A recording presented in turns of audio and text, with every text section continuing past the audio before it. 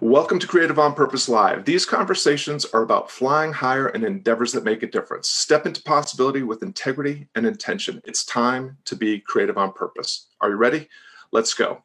I'm your host, Scott Perry, author of Endeavor and chief difference maker at Creative on Purpose. Learn more about me and my work and grab the free Endeavor Basics micro course at creativeonpurpose.com.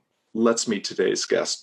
Derek Sivers, so excited to have you here. Please tell our viewers who you are, what you're up to these days, and where they can connect with you to learn more. Thanks, Scott. Wow, that was a multi-part question. Sorry, where am I? I'm at home in Oxford, England. Who am I?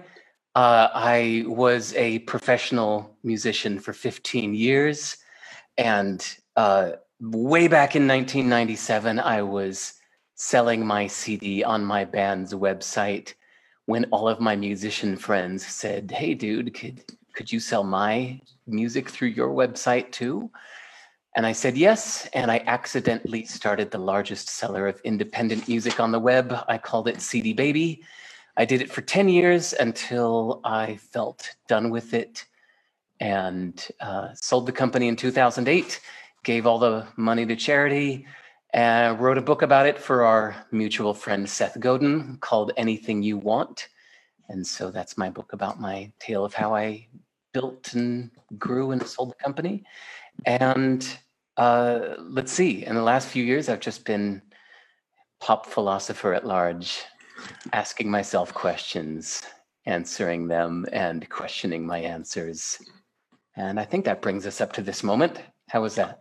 Fantastic. How about a quick website or blog or social media place where people can connect? Sivers.org. Yeah, SIVERS.org is my website where I keep everything.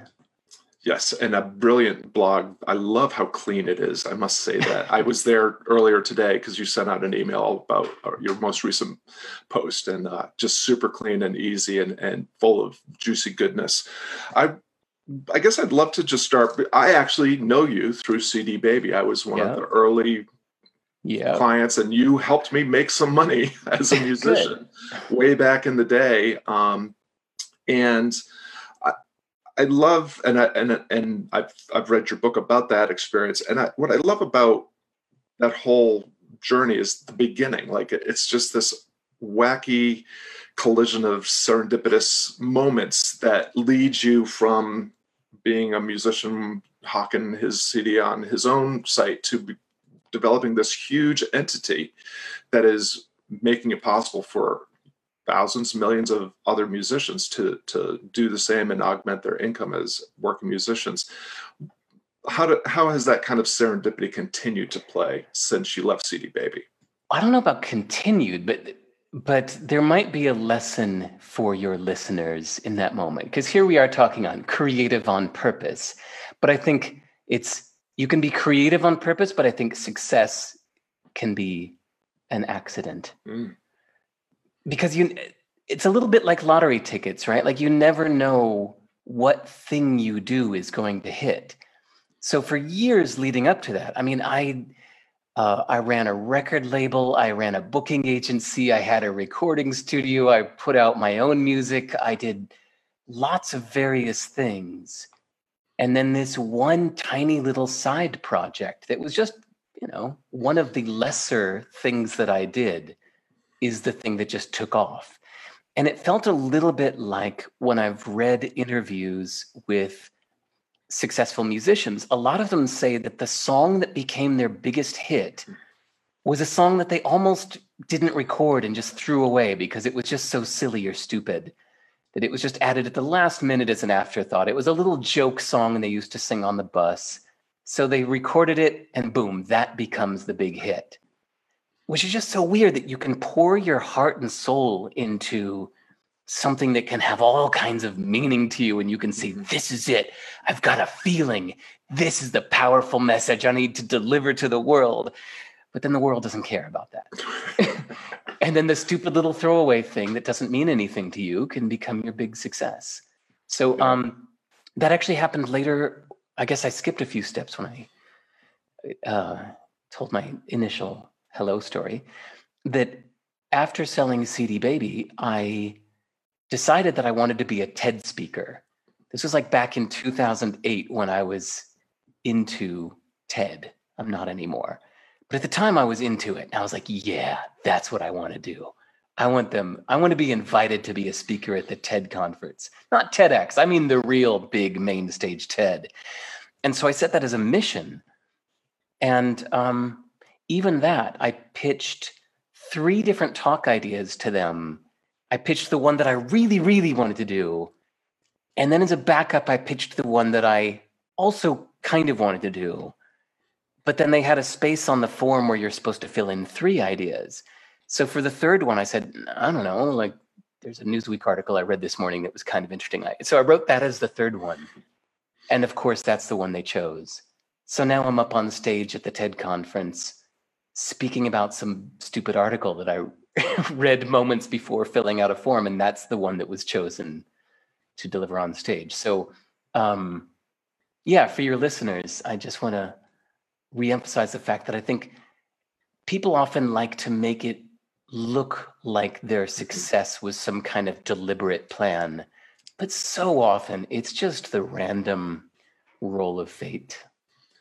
I really appreciate and love you highlighting that, because one of the things that I have found is that it's important to me to set an intention and to be aiming at something, but to not be attached to the outcome that I'm pointing at, because that's not really up to me. And as you say, so often, there, in a conversation with Michael Bungay Stanier on this broadcast, he talked about this. Like, it's important to set your aim. It's important to remember that you're rarely going to end up where you aimed at, but you'll probably end up somewhere still that's really great, because you are paying attention and taking advantage of the opportunities and handling the obstacles and all these things that you could not possibly have known about until you started stepping into the possibility that you set forth for yourself.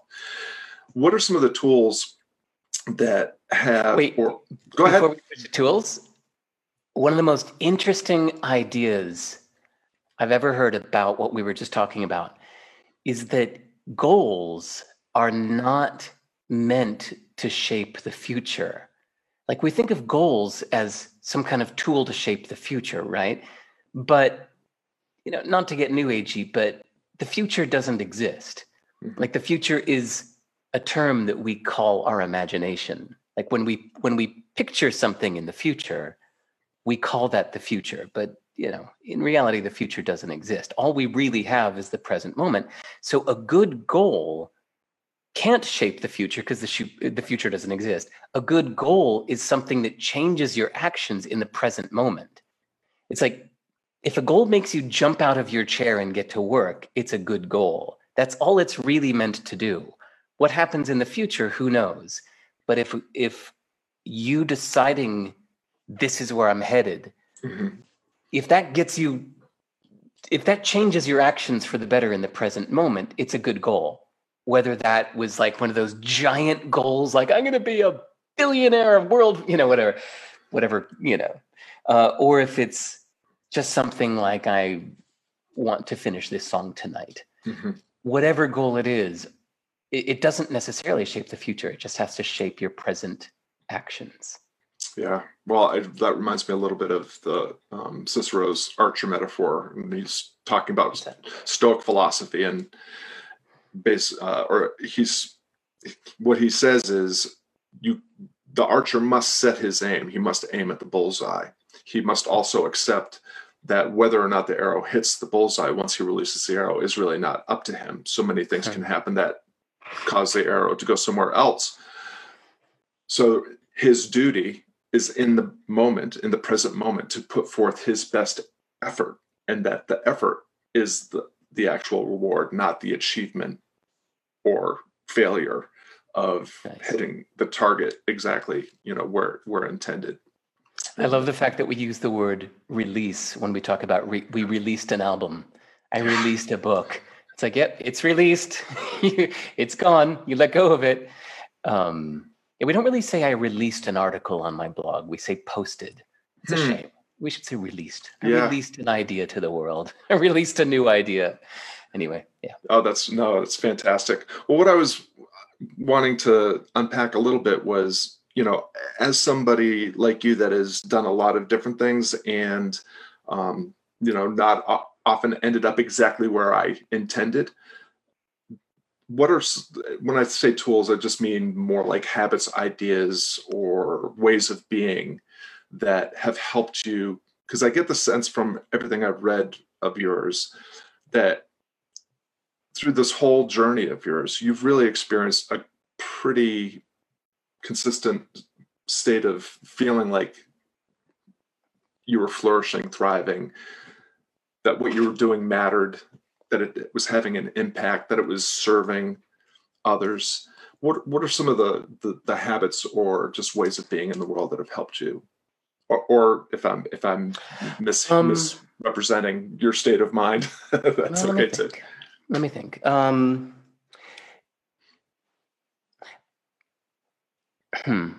Sometimes I do things because I really, really, really want to do it, and I really don't care what anybody else thinks.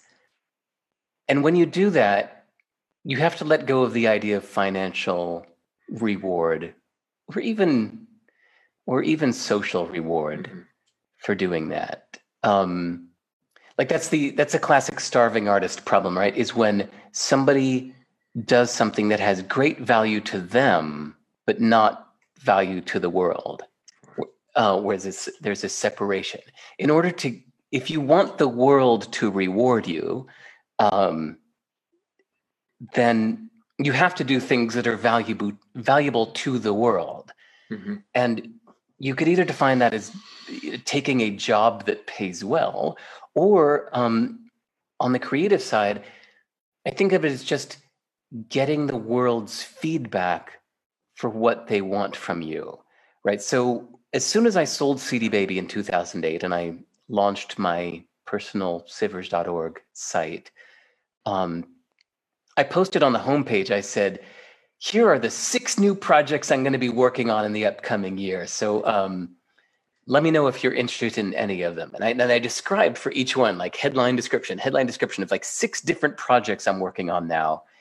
And 4 of them had no interest.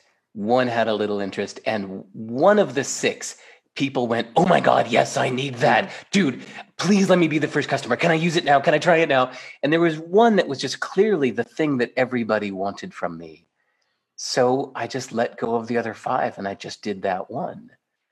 And so I think I do that a lot in life. I think I'm in constant direct communication with my audience. And that helps a lot. Like I listen to what people want from me. And then I can decide that, okay, if I'm looking for social or monetary reward, then this is what I should be doing. And sometimes I hear what the world wants from me and I just decide like, no, there's something I really feel like doing.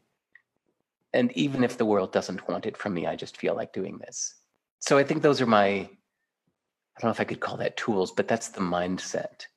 Yeah, well, and it informs a really generous posture. I think the artists that I know, musicians and otherwise, anybody that's engaged in some sort of meaningful enterprise that intends to make the world a better place or to enhance the lives of others, isn't just serving their own selfish needs, wants, Right. and dreams and desires. They're actually paying attention to what the person in front of them needs, wants, dreams, and desires, and trying to generously help that person get from where they are to where they want to go. Right. I often think of it as being a public servant. Mm-hmm. I think of like what I'm doing as public service, because if it wasn't, well, then I don't have to release anything. Like I can just, if I was just doing this for myself only, then I can just stay in the comfort of my room and just create all day long. I don't have to release anything. I don't have to get any nasty comments. I don't have to get any spam. I don't have to put my ass on the public stage. Right. Anytime you're putting yourself out there publicly, I really do think it's generosity.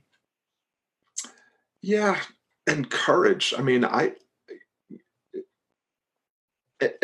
we were talking a little bit about purpose before we turned on before we arrived here at the page, and I'd love to go ahead and dive into that a little bit. But I think you were talking about playing with your son, and how that compares to the the work that you do, um, and having that sense of play.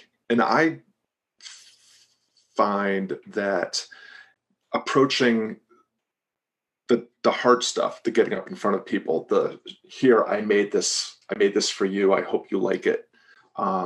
If I approach that with that kind of childlike sense of wonder, awe, curiosity, and this the lack of ego kind of concerns, and just it's I guess it's not even courage. It's like it's just the absence of all of the anxiety that's usually self-inflicted that prevents you from standing up to speak your truth and share your talent. Um, how does that land? And you had some really interesting things to say about where purpose comes from or where purpose lies in the work that we're doing. Sure. Okay. The two very different subjects. But let's talk about the new one you just said. That I'm not saying this is a good thing, and maybe it's not, but I make a huge difference between private and public. Mm. So my private creation, when I'm sitting here with my fingers flying and making things, that's just like playing. That's just completely selfless, whatever. I cease to exist. I'm, just existing through the work, playing with ideas, doing stuff, making ideas happen. But then when it comes time to release something publicly, I put a very, very strong filter on what I put out there publicly. Maybe it's like my minimalist tendency. I don't want to put junk out into the world. Mm-hmm. And if I'm going to be emailing, I've got this, my mailing list is like 500,000 people. So if I'm emailing 500,000 people saying, check this out, I have to feel through and through that this isn't going to waste a single minute of anybody's time. So that's why anything I post on my site, I edit the hell out of it. Like I found out recently that an average length of an article I post is 19 sentences. But of course I have, hundreds of sentences in my private version, but I edit until it's like, I can't get rid of any more sentences. Right. I tried, but this is as short as I can possibly make it. And I've chopped out every unnecessary word, and now I put it out into the public. So no, I wouldn't say that the public creation is childlike. It's actually very, very mature. But the private creation is childlike. It's more play-like. Yeah, two different mindsets. Does that make sense? Yeah, it does. And I share that. I mean, I'm sitting here with less is more tattooed on my bookshelf because it seems to be the thing that I've been put on this planet to learn, and I resisted mightily up until very recently. And like you, I haven't done sentence counts, but I try to keep my blog posts at 2-minute read. I want to make one point and make it as succinctly as possible so somebody can take that idea and do something with it. Right. And so I get that. At the same time, I'm thinking about the beginning of my journey with Creative on Purpose and where it actually existed as a different brand, and I didn't really have a clear idea of what it was for, who it was for. I just was typing and I was blogging and broadcasting in an effort to figure out what it was that I was trying to do and who it was supposed to be for. And so there's a part of the process, at least in the early stage for me, that involved, allowing myself to, without trying to contribute to the clutter, put stuff out that was just good enough to help me get what I needed, which was the clarity, so that I could better serve the people that I was aiming to serve. Nice. So does that play? I mean, at this point in your journey, you seem to be very, very clear and very, very precise with who it's for and the change that you're trying to make. No, I used to. It's funny, when through CD Baby years and even a little after, I felt like every single person I knew was a musician or connected with music. But then a year after CD Baby, suddenly I was on stage at TED, not just once, but actually I went on the TED main stage 3 times in 1 year. And so for the following years, everybody I met knew me from the TED conference. And people would ask, like, so what did you do before TED? And I went, wow, that was such a great moment for me, because I really thought that like CD Baby was going to be the peak of my career. And so it's really nice that it hasn't been. But then, then it was a little confusing, because now it felt like everybody I met was like a TEDster, they call themselves. And then Seth Godin asked me to write a book. And so I put out my book, Anything You Want, in 2011. And it's about starting, building, and selling a company. And then all the people that met me through that book think of me as this tech entrepreneur, because that's the way it comes across. So then I was meeting a bunch of these tech entrepreneurs that I have almost nothing in common with. And so then I got really confused who my audience was. So now it's pretty split up. It's like kind of some music people, some TED people, some entrepreneur people. Sometimes I just want to talk about my kind of pop philosophy ideas on how to live. And some people in my audience say, well, this isn't music, so I'm not interested.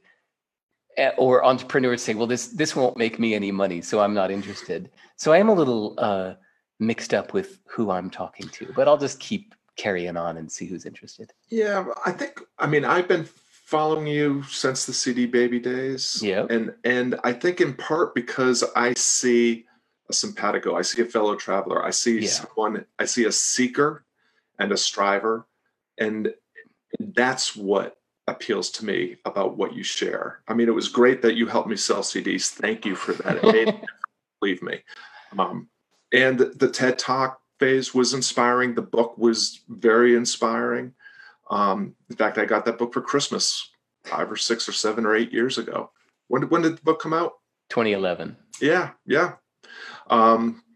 So, but I continue to visit your blog today because you have a perspective on the journey that is different but enhances the same journey that I kind of find myself on. And I to me, that's the kind of audience that I see. When I talk to other people that follow Derek Sivers, they're people like me. They're people that are on the path, on the journey, and looking for some insight and inspiration that will help them get where they want to go. Cool.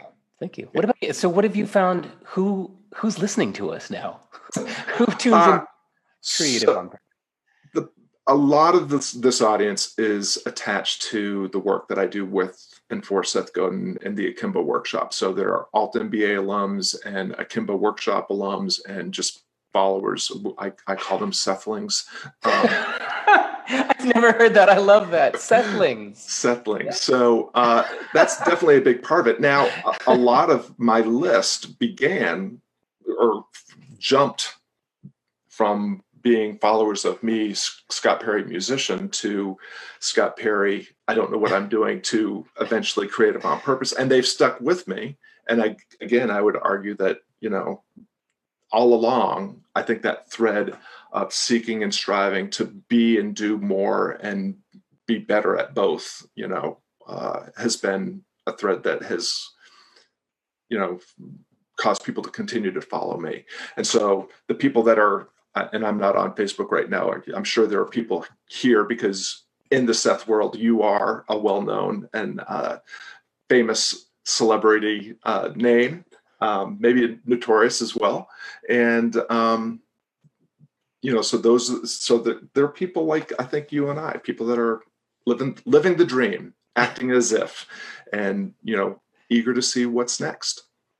By the way, cute story about my book. Since now that I know we're talking to Sethlings, you guys will appreciate this. That people had asked me for years to write a book, and I said no. I don't feel like it. I don't want to write a book. I post my little articles. That's enough. And I just had a staunch no to anybody who asked. And then in 2011, Seth called me, not emailed me, called me. My phone rings, 914 area code. Derek, it's Seth. said, oh, hey, Seth. He said, so I'm starting a publishing company and I want you to be my second author. I said, okay. And that was that. So it's like, I did the book because Seth asked. So that was kind of funny. And then, yeah, so now I'm totally into it and I'm should be releasing 3 new books this year. Oh, fantastic. Would you, as we're wrapping up our time together, are you willing to give any hints as to? Sure, yeah. It's the one I'm most excited about is the 3rd one called How to Live, which is 29 one-sided arguments answering one question with one conclusion. And I'm so damn excited about the book called How to Live that when I started on it 2 years ago, I went, oh man, this is big. This is exciting. This is huge. And I thought, well, I have to put out my previous writing before I release this. I just kind of want to honor the chronology of it. So while I'm working on How to Live, I put out my collection of writing for musicians called Your Music and People. Mm-hmm. And then everything I've done since 2010 until now, I collected up the best of all of it, and I'm calling it Hell Yeah or No, which are just generally thoughts on what's worth doing. Mm-hmm. And then the 3rd one after that will be How to Live. And I wanted to mention, so the Hell Yes, Hell No came up in a conversation in Seth's community earlier this morning in a conversation that I was a part of. And it's that one idea perhaps is one of the most profound and powerful ones that you've ever shared that's had a huge impact on me and making progress in my endeavor. And I just love that, the whole concept. And I would really love for you to just unpack quickly what that means for everybody else, because I think it's such a powerful idea. Well, first I should say it's a specific tool for a specific situation. When you're overwhelmed, if you're spread too thin, if you've said yes to too much, the idea is you've got to raise the bar all the way up. Mm-hmm. And if anything that you're presented with is making you feel anything less than, oh, hell yeah, oh my God, that would be amazing. If it's anything less than that, you just say no. So you say no to almost everything. And the reason is that most of us feel that we're supposed to fill up our time. But because you've filled up your time, now you don't have any time to throw yourself in completely when you find something amazing. So instead, you say no to almost everything. So when that rare 1 out of 1,000 thing comes along, then you can give it the biggest damn yes. And you will have space and time in your life to throw yourself into it completely. And ultimately, I think that's better for your career, for your life, for your peace of mind. I think it's more impressive to kick major butt on the things, on the occasional rare thing you say yes to, instead of kind of half-assing everything else along the way. So yeah, that's the hell yeah or no philosophy. I love it. Well, in a way, you've answered the traditional last question, which is to deliver a one-piece tip or piece of advice that you'd like to leave the listeners with that will help them fly higher in an endeavor. Sure, let's use that to make a difference. So yeah, what's your top piece of advice or tip for somebody that wants to do better with and for the people that they care about? Ask them. Since you put it that way, so many people guess what people might be wanting. But if you just ask them directly, it is so useful. It's one of the best things I ever did. My last year at CD Baby, I had time on my hand. I sent a 2-sentence email to 250,000 people in my database saying like, hey, I've got time on my hands now. What can I help you with? Lay it on me. And I got like 180,000 replies from people telling me exactly how I could help them in their own words. It was wonderful. Not a survey monkey, not click this and fill in this box, but no, just open-ended. Like, this is important. Take the time to ask an open-ended question and listen to people's replies. I love it. Well, thank you so much, Derek, for sharing some wisdom and part of your adventures in living well. And thank you, everyone, for tuning in. We appreciate you lending us some of your valuable time and attention. And we hope that today's broadcast motivates you to lean into an endeavor that matters with greater curiosity and courage. Learn more about Derek Sivers at sivers.org. Is that correct, Derek? Yep, SIVERS.org, with a podcast now, too. Fantastic. And of course, it's always great to see you at creativeonpurpose.com. Now, go out and make a difference and keep flying higher. Derek Sivers, thank you so much for your time today. Thanks, Scott.